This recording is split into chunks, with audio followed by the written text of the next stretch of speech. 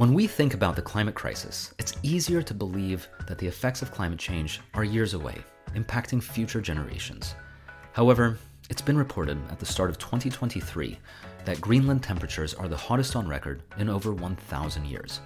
Climate change is accelerating volatility and escalating the risk of extremes, creating massive challenges for people, governments, and businesses around the world. Adaptation is a necessity and the most important transformation of our time. So what if there was a way to climate-proof the economy while aiming for zero loss of lives, livelihoods, and nature? Well, this is what the team at Climate AI are on a mission to achieve.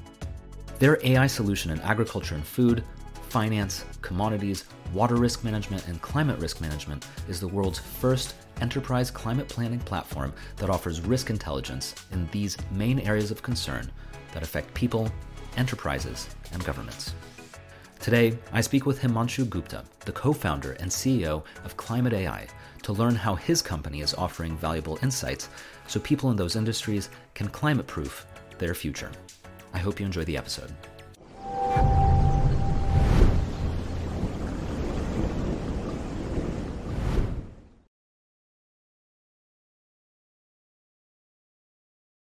Hey, Himanshu, thank you so much for joining us on the Sustainability Champions podcast. Great to have you on the show. Thanks for having me here, Daniel. Of course. Looking forward to it. Likewise. Yeah, very much. The way I like to typically start these conversations is really just big picture to set the stage for what we're going to be talking about. So what is the elevator pitch for Climate AI? Sure. So Climate AI is the world's first AI-based climate adaptation platform for the world. So we use AI to predict risk of heat waves, wildfires, droughts, hurricanes at any location, and then convert that into actionable metrics for businesses to take action on. We've been working quite a bit with the businesses over the last 2 years. This company started right out of Stanford University through a technology breakthrough that we had there, which allowed us to forecast this risk cheaper, faster, and better than supercomputers out there. Cool. And then after that, we have deployed that platform in food and agriculture supply chains for obvious reasons, because these are, what we eat and how we eat that is very vulnerable to the impacts of climate change. So we deployed that. Now, if you open your refrigerator in the United States, most of the brands that you see there, all the way from Driscoll's or Ocean Spray or Wonderful, if you had like Wonderful Juice, we are working with all of them. Either we are working with them or they are in our pipeline.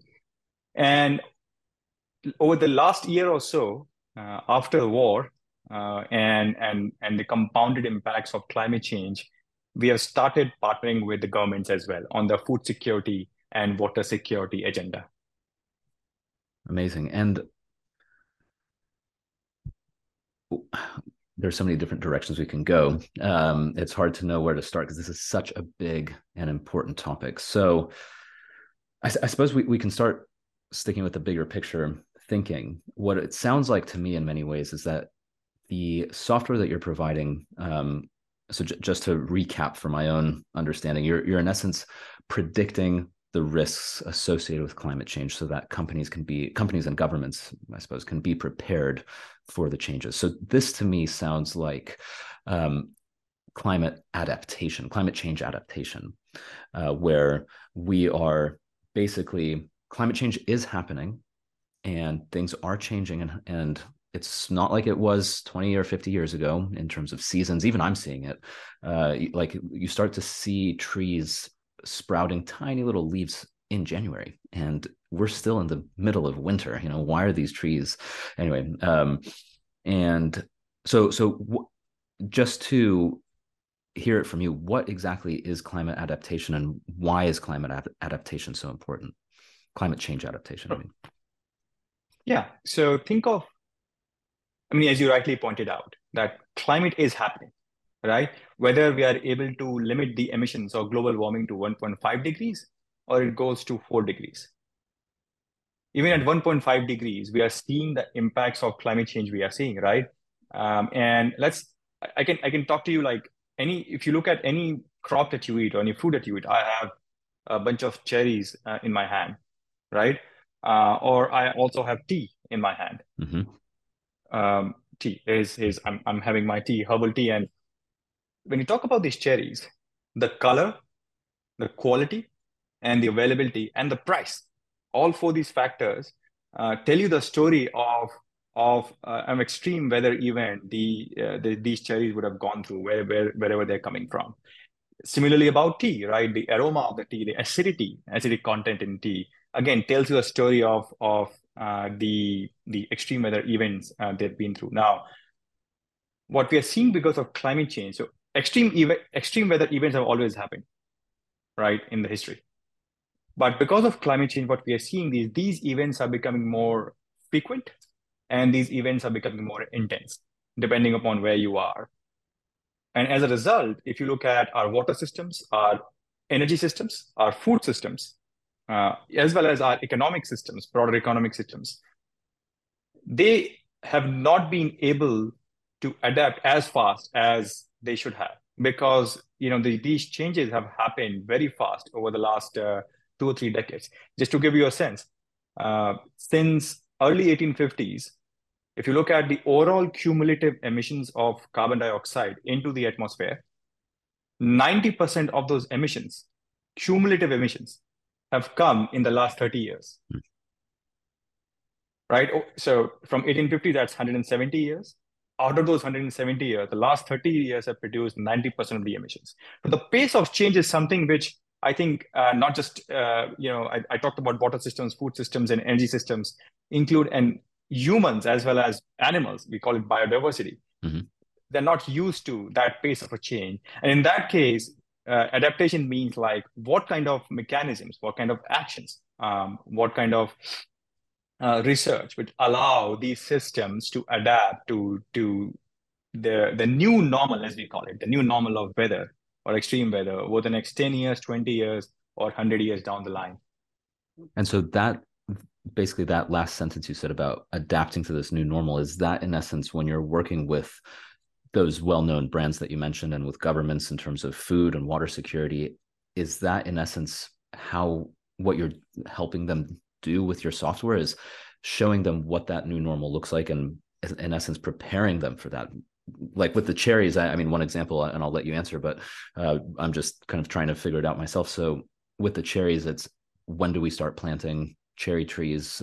When do we expect the harvest to be? Because that's going to affect supply chain and scheduling and so on. Absolutely. So there are always the answers lie in these 3 points: what, when, and where. So if you apply that to food systems or cherries, like where can we grow cherries in the future because of climate change? What kind of cherry varietals should we be growing? Should we be growing early maturing varietals, later maturing varietals, or what have you? And then how they have to be grown, right? When should they be planted? How much fertilizer should we be using? How much water would they require? And so on and so forth. So these are these 3 questions. Now I can apply these 3 questions to water systems as well. So if you look at, as we know, climate is introducing a lot more variability in rainfall. That is causing, and because of population growth and increase in demand, the supply is not being able to catch up with the demand. And as a result, we are seeing issues of water availability, access, quality, and so on and so forth. So the adaptation question becomes like, first, you measure what is the risk, as you talked about, Daniel. Like, what is the risk to your water system? When is it that the system will be under the new normal? And this is where our AI scientists have done a really good job of like figuring out when. Because if you look at the issue of climate change, typically people tend to think of that as a long-term phenomenon, 10, like 30, 40, 50 years down the line. You might have seen those videos where people are talking about their grandkids. Hey, you know what? I want to leave weather or climate or earth which is habitable for my grandkids. Forget your grandkids. It's your survival is at stake, right? So when you think about like even water systems, our team has been able to figure out when is it that these water systems will be approaching a new normal, which is like at that point, your your demand, if you keep on withdrawing more water without without recharging those water systems, either due to natural recharge like your rainfall and whatnot, or artificial recharges, the aquifers or the wells, as we call it in plain language, they will reach a point of no return where they never be able to fully recharge themselves, right? So this is a question of when, and then how. Like, how do you adapt your water systems to the new normal of climate change? What kind of technologies would allow you to adapt to those systems? And then where? Like, okay, if northern Mexico is going to have a lot more incidences of intense droughts, then where else can we shift our water systems to southern Mexico, as an example, and have transportation infrastructure from southern Mexico to northern Mexico? So these are three questions: what, when, and where, and you can apply that to any supply chain, or a biodiversity system, or an energy system, and that's what we help companies answer. I mean, these are huge questions, and the solutions, in terms of what you're talking about, like moving water supply from to Mexico and building infrastructure around that. These are, multi-billion-dollar projects. So these are the kind of things that you can't take these kind of questions lightly. It's huge ramifications and really big long-term strategies and projects. Just a devil's advocate question, because I've heard that from modeling is a very important tool, and it's crucial to find ways to predict, but of course we can't predict the future. We do our best to try to predict the future using the information we have available, but ultimately it's impossible to actually predict the future. And so what would you say to, if I were to say, well, you can't predict the future, and AI is great, but ultimately you're just using today's data to try to figure out something that's happening in months or years. So first of all, I agree with the devil here that it's very impossible to predict these, right? But as they say, in our AI community, it goes like this: models are always wrong, but they are useful, right? And so what that means is, let's take an example of, forget climate change. Let's take an example of stock markets. When you're investing in any stock like Tesla and Microsoft or what have you, the way you are, like, you look at ratings given to you by buy or sell ratings given to you by Robinhood, like these brokerage platforms, or by analysts from Goldman Sachs or whatnot. And these ratings are based on the future cash flow projections coming from these stocks. Over the next 10 years, 20 years, they have their own estimates of the growth rates of these stocks, discounted by the inflation and whatnot, and then you arrive at like a buy sell rating, and they give you like a limit of like, oh, okay, we think Tesla stock can go up to 3x or 2x the current amount in the next 2 years. And all of us, I'm not saying that is the only way by which we invest stocks, but we take that into consideration and make our investment decisions based on that, right? Knowing very well that it's so hard to predict stock markets. And history has been ripe with so many catastrophic events in stock markets where everyone's predictions have gone wrong and retail investors have lost so much of money, right? Now, the reason I'm saying that is it applies the same way in climate predictions as well. So if you look at, for example, we work quite a bit with the supply chain managers, as an example. They are looking at for the next season or for the next 10 years and 20 years, right? And they're already using historical averages. So they're making bets on that. Okay, so what if, for example, what is the probability of a pest attack on my cornfields for the next 3 months and 6 months? Then should I buy a pesticide in advance or not? Because otherwise, if I'm late, the price of pesticides will go up by 2x and 3x. Should I buy it in advance or not? Right? So there is already some built of like some inherent risk actions that a lot of us take. What we are doing is like we are making it more calculated, right? And we are making it more useful. So, hey, first of all, past is not the predictor of the future, as you talked about, Daniel, and that's the first hypothesis that we have. Second is we use not just the past data, we use the future climate data, as well as the current state of Earth oceans, right? So we call oceans as the memory of Earth's climate. Everyone has heard about El Nino and La Nina, right? These are like two, I won't go too much into the technical depths here, but these are like two ocean currents very well known by, our South American friends, which basically dictate weather globally. They say like, hey, where you have La Nina, then Australia is going to see a lot more of floods. California is going to see a lot more of drought. But then these are indicative. No one can say for sure, right? What we say is like, what is happening, what we have discovered is what is happening in oceans today will drive to an extent what might happen at a particular location 2 weeks, 6 months, or even sometimes 1 to 10 years down the line. So by using that indicator, uh, oceans, and then you can get a bit more reliable into your forecast. And this bit more reliable, makes a lot of difference as to how supply chain planners are thinking about demand supply planning under the new climate volatility, right? So think of that as like we are providing buy sell ratings.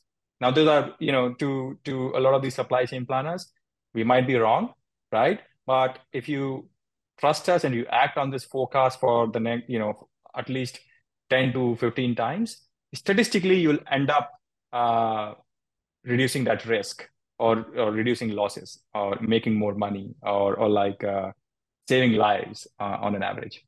Yeah, I mean, ultimately, anything to do with the future is a gamble or a bet. And I suppose what you're saying is that with the information that Climate AI provides, you're allowing people to have just a bit extra data, and it sounds like it's actually a lot of data, and I want to ask about that in a moment. But in terms of how they make those decisions, and how people place their bets, because yeah, like you said, I mean, do you buy more pesticide now or in the future? Who knows, really? But at the same time, here's a bunch of information. I imagine it's distilled to something that's easy to interpret, and now use this information to make your decision. And if you, whichever way you go, at least you'll have a better understanding of why you're choosing to do that. Absolutely. And just on the point of that data, so I mean, you're talking about ocean currents. There's just so many different factors that go into climate change. And, if I'm in the supply chain or trying to answer the question of, do I buy pesticides now or should I just wait? That's the factors associated with the answer to that are huge. I mean, they're global, it's microclimate, it's macroclimate questions. So how much information does Climate AI actually take into account in order to make these kind of suggested predictions or provide the information that the consumer is reading through? Oh, absolutely. Absolutely. So it depends on the location and the type of crop or type of commodity, as an example. And some locations are a lot more predictable and some versus the others. So if you look at the tropical belt, like if you are predicting something for Brazil or India or other tropical regions, it's you can do that with a high reliability in your forecast. Then for, let's say, temperate belt. So these are like, and then within tropical belt, you'll have other indicators which will matter a lot more for India versus indicators which will matter a lot more for Brazil, forecast of Brazil, as an example. So what we models do is we basically capture a lot of like satellite sensor data, weather sensor data, which is historical and as well as real time. Then we also capture a lot of like oceanic data. It could be sea surface temperatures, sea salinity gradient. I mean, I don't want to go too much into the depth with it. The level of salt concentration at the top of the ocean versus the bottom of the ocean. Wow. And pressure and so on and so forth. And let the machine learning model figure out, let's say for this location, what are the most important factors?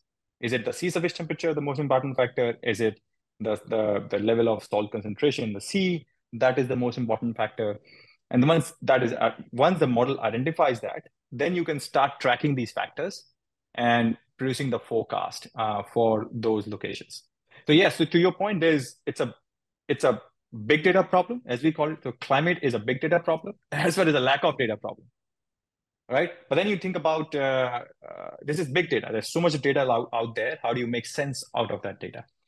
But then if you look at extreme weather events, look at hurricanes as an example. Mm. On hurricanes springing up on the southeastern border of the US, there are 3 or 4 hurricanes coming up every year on an average, thankfully, not more than that.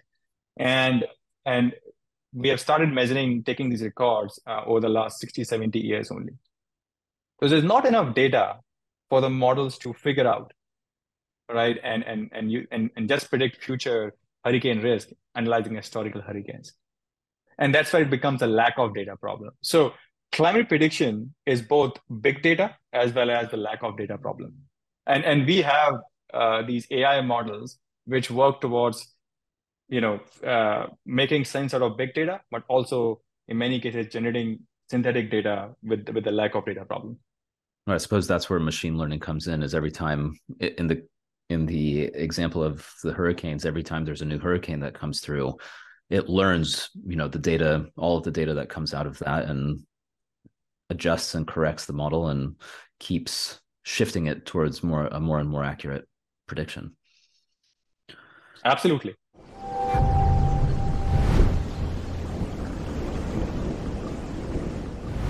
So one thing that you talk about a lot is water, and you've already mentioned this at the very beginning, and we haven't touched on it yet.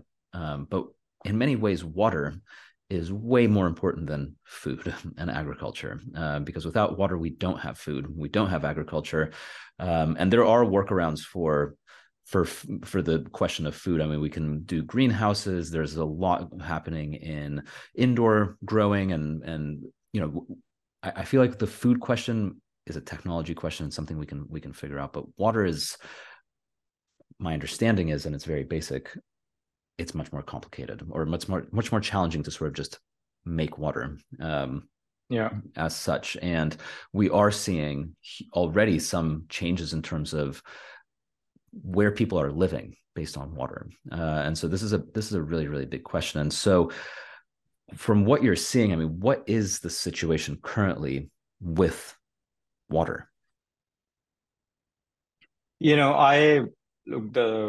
I'll start with the situation, but I don't want to create too much of a doom atmosphere for your audience here. And thank you. And I'll end with like some of the optimistic and what makes me feel optimistic about there's change coming on the positive side as well, right?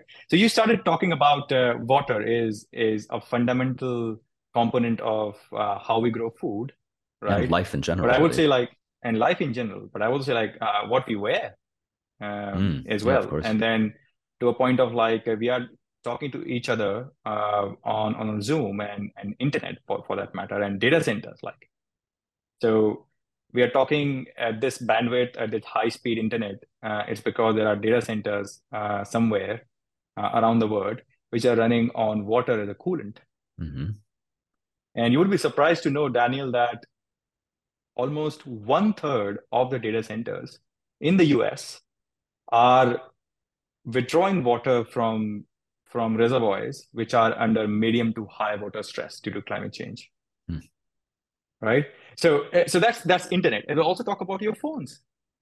We had Foxconn manufactures most of its phones in China, right? And last summer we had a situation where there was no water left in hydropower dams, because that Chengdu province in China, the majority supplier of electricity in that province is hydropower plants. But because of drought, there was no power plant, there was no electricity available, and the levels in reservoirs and those dams became very critical, to a point that the government had to shut it down.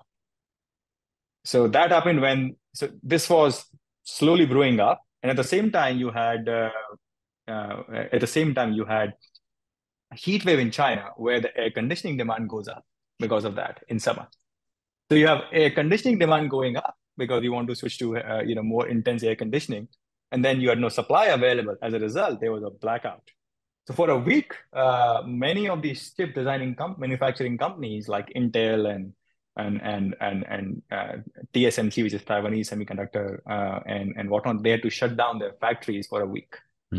So as a consumer, the impact you see is, of course, you're getting delayed shipment of your phone, but also the price of your phone goes up. The price of the car that you buy goes up, Mhm. for that matter. So these are like people talk about, hey, climate is not, or water is not my backyard problem. No, it is. It is. If you look at how you live, what you eat, what you consume, it's very much in your backyard problem. Yeah, I suppose And it's not a direct backyard problem. It's not like you look out your window and say, I don't see any problem here, but it's the well, yeah, it's the chain reaction. it's a chain reaction. I mean, you talked about the food. I mean, you see the price of groceries going up, especially in California, or like you are going to buy strawberries, and suddenly you see like there are very few strawberries which are red, and red big strawberry which you're so used to having, but there are very few of them available. At the same time, they're very pricey. Mm. Blame drought, right? Well, for that matter. But then that's the business component of it. What we're also seeing, the humanitarian crisis around water Right. at never seen before levels. And I'll give you an example of so many of my colleagues of Climate AI alone, many of my colleagues, they work in Mexico. They are from Mexico. They are very passionate, very smart individuals, engineers and data scientists. I went to Mexico 6 months ago, and we have an office in Querétaro, which is 1.5 hours drive north of Mexico City. And many of my colleagues came to me and told me, like, Himanshu, thank you so much for inviting us to this hotel. Now we can take a shower. Hmm. We have not taken a shower for the last 3 days. And many of them were, so a lot of these colleagues, they are living in Monterrey, which is one of the richest cities in Mexico City, in Mexico. And the city had run out of water altogether. Right? So you couldn't even find bottled water in Walmarts. So it wasn't even the question of money. Even if you had money, you can't do anything about it. The city had run out of water altogether. It was ground zero situation. And that's why and that's when I realized, like, it's it's like going back in time. This is 25 years ago. I was growing up in a very small town in the north of India, and we were also dependent on the whims of nature due to rainfall. And every year during monsoons, if there was any delay in monsoon rainfall during summers, the taps will dry out, right? And I remember like walking for almost one mile or 1.5 miles with my mom and all three of our siblings to fetch water from a nearby river, Hmm. right? I mean, it was, of course, clearly, but we were kids. So it was mostly like fun for us to go out as a picnic. I'm sure it wasn't a picnic for my mother, right? Yeah, I And can imagine. taking our 4 kids along and bringing water along. And when my colleagues told me the same thing, it's been 25 years. It's like going back in time. And this is where we are. So not much progress has happened on water. And probably because we don't give water the same important level of importance as we give to other things in our life. So we take water for granted. Yeah, and we can't take water for granted. I mean, you won't survive very long without water. Food you can live for a while without food, but water is yeah, it's pretty immediate. And so I mean, you mentioned at the beginning before you answer this question that you have some optimism about it, and at Sustainability Champions, we're always looking for a little bit of an optimistic take because there's enough doom and gloom as it is. So, what is the optimistic angle that you see, considering these stories that you're sharing? Yeah, so some of the best stories of optimism always come from the most surprising places, right? And you would tend to think that emerging economies and the so-called third world countries, uh, well, they are the most vulnerable to water and climate crisis, but they're also harbingers of one of the most innovative solutions Mhm. to climate crisis. Let's take example of Cape Town in South Africa. In 2017, the city was 3 months away from completely running out of water. Like done. There was not even there was no there was not even a proper like there was no projections for like even drinking water being available 3 months down the line. Then government sprung into action, supported by the youth, and there was a big media campaign around that. Social media, especially like the Gen Zs and the millennials became very active on social media, urging each other to conserve water. Then that was one. Second was the government put in like 80 to 90 million dollars of funding into desalination plants. That was second. And third is there was increased taxes and prices, and price was put on water, right? Because right now water is treated as a free commodity, and that's why you will see like all of us washing our cars for like an hour using water, like being in the shower for an hour or so, right? And so once water is treated as a price commodity, then people automatically become a lot more thoughtful about how much water to use and where to use it, right?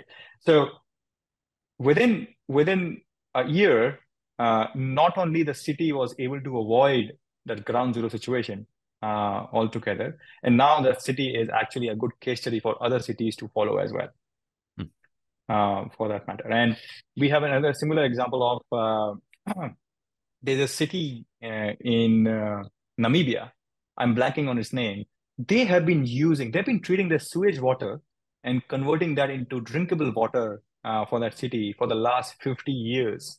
Oh, 50 wow. years been going on, right? And you can say like, hey, why are we not like putting financing and resources and capital, both labor capital and both human capital and financial capital behind that and replicating that across the world? I don't know what the answer is, but there are these pockets of optimism around the world, which we have seen. Yeah, I think I never knew that about the Namibian city. That sounds incredible and certainly worth investigating and looking into.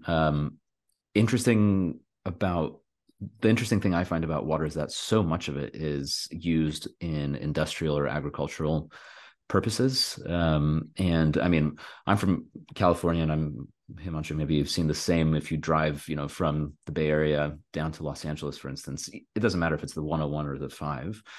You end up just seeing at like 1 p.m. it's 30 degrees Celsius or whatever, 85 degrees Fahrenheit outside. 1 p.m. and they're just spraying the crops, completely, just it's the spray kind, the thing, and the water's flying in all directions. Who knows how much of it? And 30 degrees or whatever, 85 degrees Fahrenheit, that's relatively cool. Sometimes it's a lot hotter than that. And who knows how much of that water is actually making it to the ground, and actually getting into the plants versus how much of it's being evaporated before it even makes it there. And I think this is to the point about water's being treated as a free resource, because imagine if all of these farmers who are doing that used drip irrigation instead and watered at night when it was cool. The water savings would be massive. And I think that would make a huge impact on the amount of water that's being saved and not being pulled from all these reservoirs and from the Colorado River or wherever it's coming from. I think, to me, this is such a critical point for water security, at least in the Western US, certainly in California. Is that something that that Climate AI could help advise, or is that a little bit different from the work that you're focusing on? Oh, absolutely. We are already working on that. So just take a step back. I think, as you rightly put it, 2/3 of the global water consumption goes for producing ingredients for the corporate supply chains. And I'll just to give you an example, the annual water consumption of a country like Bhutan, right, which is a small country in the Himalayas, north of India, is 94 billion liters annual consumption. Sorry, my apologies. The annual consumption of Bhutan, the small country north of India, it's close to 390 billion liters. The annual consumption of AB InBev, of water, for AB InBev, the beer that we drink, is close to 100 billion liters. Right? So if we were to track water consumption of all these corporates, you could place them even further and higher up than a lot of countries in the world. They're acting as their own countries. Now, that doesn't mean, now, I'm not saying AB InBev is doing a lot of great work on water conservation, but just to make a point as to corporate supply chains, they can end up consuming a lot of water. And this is where I sort of, you talked about farmers, and I think my sense is farmers are, the most enterprising people I've ever talked to, right? They take a lot of risk, and but then it's also, I think it's unfair, and yes, of course, they are also one of the biggest consumers of water in California. But it's always good to see like who they are producing for, right? When you're doing a water footprint of any supply chain, let's say almonds, for that matter, and almonds goes into producing almond oil or almond milk, which we all drink, and so on and so forth. It's always good to associate like why should the entire blame should go on farmers at this point? Why should it not be counted into the water footprint of the processors they are selling to, or the buyers they are selling to, right? If you look at, and I'm sorry for like diverting in a different direction here. The reason I say that is I feel for the farmers is they are the only players in that food and agriculture supply chain, right, who are least diversified. Come to think of it, let's say a processor is buying from so many farmers globally. Nestle, AB InBev, or you name any brand that you name, Unilever, they're buying from so many farmers globally. But a farmer is only selling to one buyer, right? And then if you look at food and agriculture supply chain, that's the only supply chain where farmers don't have that much, or the producers don't have a pricing power. If you look at oil and gas, the countries which are, or the producers of oil, like ExxonMobil and whatnot, even the countries that produce are the majority producers of oil, like OPEC countries, they control the price of oil. But in case with farmers, they have absolutely no control on the price of the crops. They are price takers. So that's why I think it's yes. I mean, farmers, we to your point, so we work with the corporate supply chains on helping them prioritize and helping them advise to the farmer. Like we don't want to be working with each and every farmer. It's very unscalable way of doing things. But let's say we work with a big corporate, let's say a Driscoll's, who is working with tens of thousands of farmers, and it becomes a lot more scalable or impactful way of doing things. And they can advise their farmers as to like, hey, how do you effectively conserve water? How do you increase efficiency of your crop operations, and so on and so forth. Yeah, and I completely agree with you. I think farmers are the backbone of every economy, because ultimately, without farmers, very basically, we wouldn't be able to eat, and then we would be busy either farming our own food or hunting and gathering. And without farmers, we wouldn't have anything we have today. And I think it's really important that we always remember how important farmers are for our lifestyle. And I think you bring up a really important point. We can't just say, farmers, what are you doing? I think ultimately these large corporates, as you're saying, they're the ones who have really the capital to invest, and they have the opportunity to encourage their supply chain to make changes. And if they're able to fund it somehow, or sponsor it, or I don't know what, I think that just makes it better for everyone.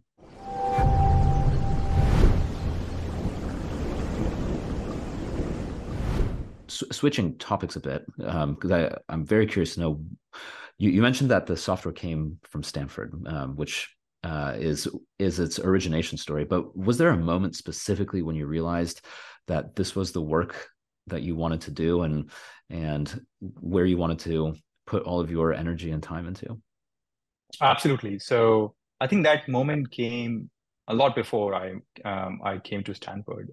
So I used to work in the government of India, and with the former in the planning division of Prime Minister's office. And if you look at India, right, the western part of India, there's a lot of cotton farmers. It's also the cotton belt, the western belt of India. Okay. Every alternate year, we would see like whenever there's a drought, many cotton farmers will start committing suicide, because they end up losing most of their crops. They would never be able to repay their loans to their lenders, and it's there was considered very shameful. So they'll end up committing suicides because of that. It's a tragedy. Yes, it was something that we were working on, and the government of India was working on. But what I also noted was many of the executives from the fashion brands approaching us. And I won't name a specific one, but let's say H&M, Levi's, Gap, and you name it, all these brands, they'll come to us and executives, and they wanted to work with us on a solution, on an insurance or adaptation solution for these farmers. And that baffled me. I said, why are these executives worried about that? And it was for two reasons. One is India, Texas, and Brazil are the three major cotton producing hubs for the world, right? And they were very worried that if more and more farmers commit suicide, and many farmers, because of that, they leave farming altogether, what will happen to the reliability of their supply chains, cotton supply chains, for their fashion? And then second was, imagine a scenario where your thousands of farmers, your end suppliers have committed suicide, but then the management of a big fashion brand goes away with a annual bonus of tens of millions of dollars, right? And that is not good for the reputation of that brand too. Right. So they wanted to work with us on figuring out an insurance solution. And then I realized that today is the executives of these fashion brands. Tomorrow, it will be every company on this planet Earth who will have to think about the reliability of their supply chains and operations because of climate change. So I had this. So I saw this. I had this idea in mind, but then because of my upbringing, I'm back in the small town of India. I talked to you about the water story with my mother, and it just felt like an inner calling. Like, hey, this is something I want to do. And fortunately, at Stanford, I knew that it's a big problem. And the question was, do we have the technology to solve this problem? Right. And that's where I met my co-founder, Max. I was a climate nerd and he was an AI nerd. And that's how Climate.ai got started. Both of us were dorm-mates at Stanford. And yeah, your two passions have both made it into the name of the company, which is very cool. And I think what your story is really demonstrating, and this is something that I'm a big believer in, is the power of the individual. We've been talking about governments, we've been talking about corporations, and there's so much more to discuss in general when it comes to individual versus corporate, or government. But I think ultimately what I'm hearing, the way I'm choosing to interpret this information, is that the individual really does have a lot of power, because you as an individual, you and Max, your co-founder, two individuals came together, with an idea, and are making this amazing technological solution, which can then influence how governments and corporations choose to run their operations. And so I suppose the question comes down to, what can today's youth, I mean, people who are in high school, in university, even if you're out of university, I mean, I've been out of university for over 10 years, I think. I've sort of lost track. And, I also want to participate and take action. But the question sometimes comes up in my mind, or in people's minds. I know I'm just one person. What difference can I make? It's just a drop in the ocean, so to speak. So, I mean, what would you say to that mentality of, it's not really worth, the individual is not actually, it's not about the individual. Corporations and governments need to change. So as an individual, I have no power. Yeah. Oh, absolutely. You basically hit the nail there, right? I believe individuals have a lot more power than even corporations and governments, and not just in the traditional way you think about it, like, hey, who we elect in the Congress, or what brands we buy. Of course, first of all, I'm a big fan of the entire Greta movement.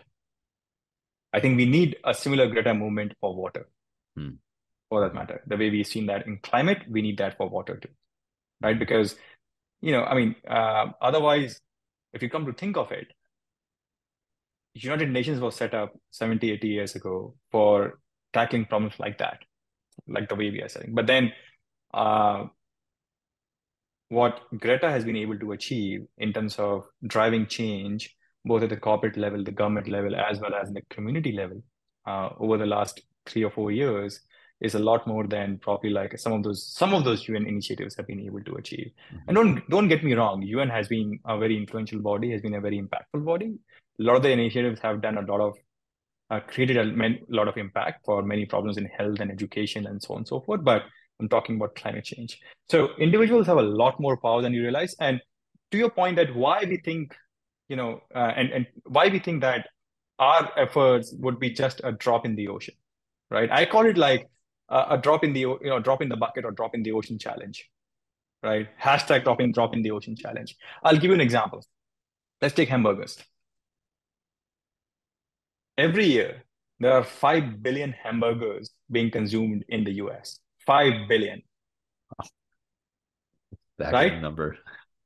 Yeah, and let's do some basic maths on top. To produce one hamburger, the water footprint to produce that one hamburger is close to 2,400 liters. That's like you not showering for 8 days, right? That's how much. What is the water footprint of your one hamburger? So that's close to 12 trillion liters of annual water consumption just for consuming hamburgers in the US. Wow. Right? And just to put things in context, the annual water consumption of Belgium is $8 trillion, 8 trillion liters.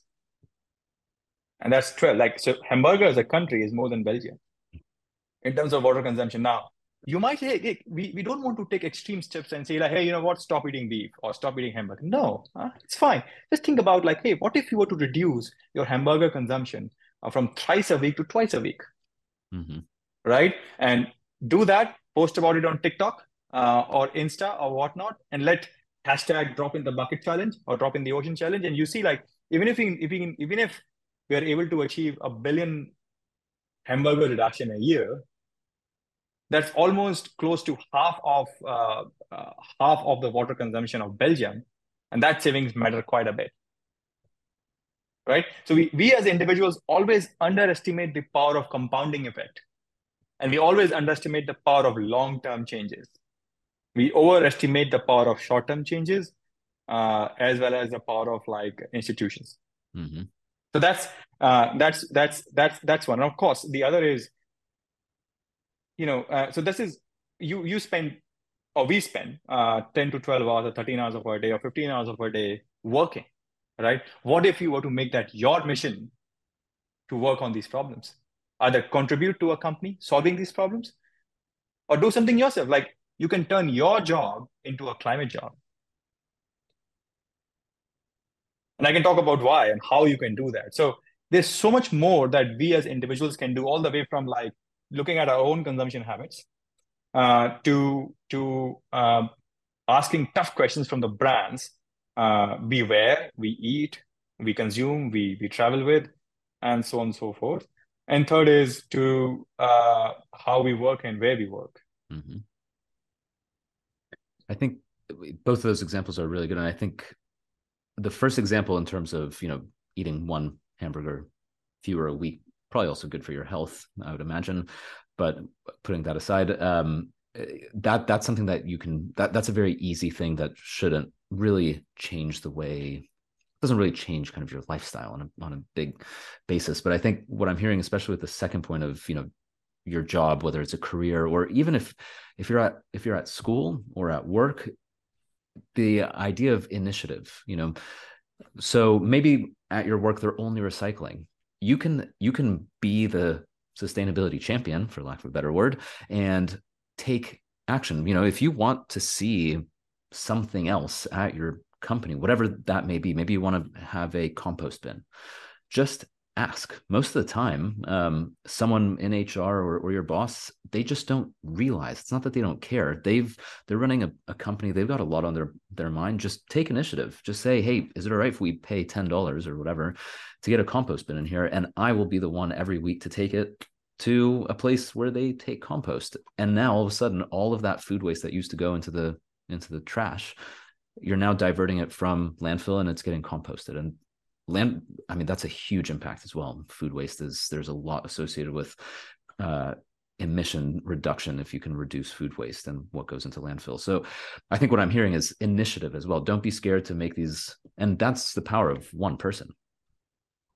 And you never know, right? I mean, as you talked about, Daniel, one of those initiatives might end up becoming a climate unicorn. Like, let's take example of Google, right? Google implemented this policy in early 2000s that you can spend 10% to 15% of your time working on your own initiatives as side projects. And one of these side projects ended up becoming Gmail, right? Now imagine the power of those side projects. If every individual in their company, as you talked about, Daniel, we identify, hey, I have identified a side project of recycling. I have identified a side project of like, hey, asking tough questions in engineer from my cloud service providers and cloud vendors on like, hey, what is your emissions of on the cloud front? How are you sourcing electricity for your data centers? Is it renewable or not? Right? Or you can take an initiative on the product side, like, hey, there's climate crisis happening globally, and there are some countries impacting a lot more than the others. And what if you were to build, and one of the big problems right now in climate finance is how do you efficiently transfer funds from developed countries to developing countries, and to in a way that it reaches the beneficiaries, right? Can you develop an app can do that, right? And you will never know. It's no longer a charity imperative we are seeing. Climate tech has become if one of the hottest, if not the hottest field right now in the Silicon Valley. So from those side projects, to your point, those initiatives might end up pushing you to becoming a climate entrepreneur.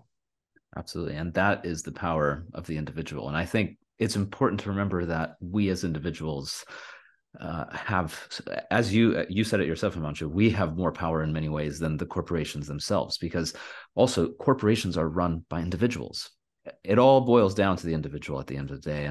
And I think it's important to remember that when we go out into the world and do the things that we do on a daily basis, whether it's eating one fewer hamburger a day, or, buying used clothes instead of new clothes from a fast fashion brand, whatever the case is. So I think that's a really inspiring message, and it's important to remember. And it reminds me as well about, why something like a podcast is important as well, because I get to hear these stories, and hopefully maybe someone will hear your story, Himanshu, and also want to take action from it.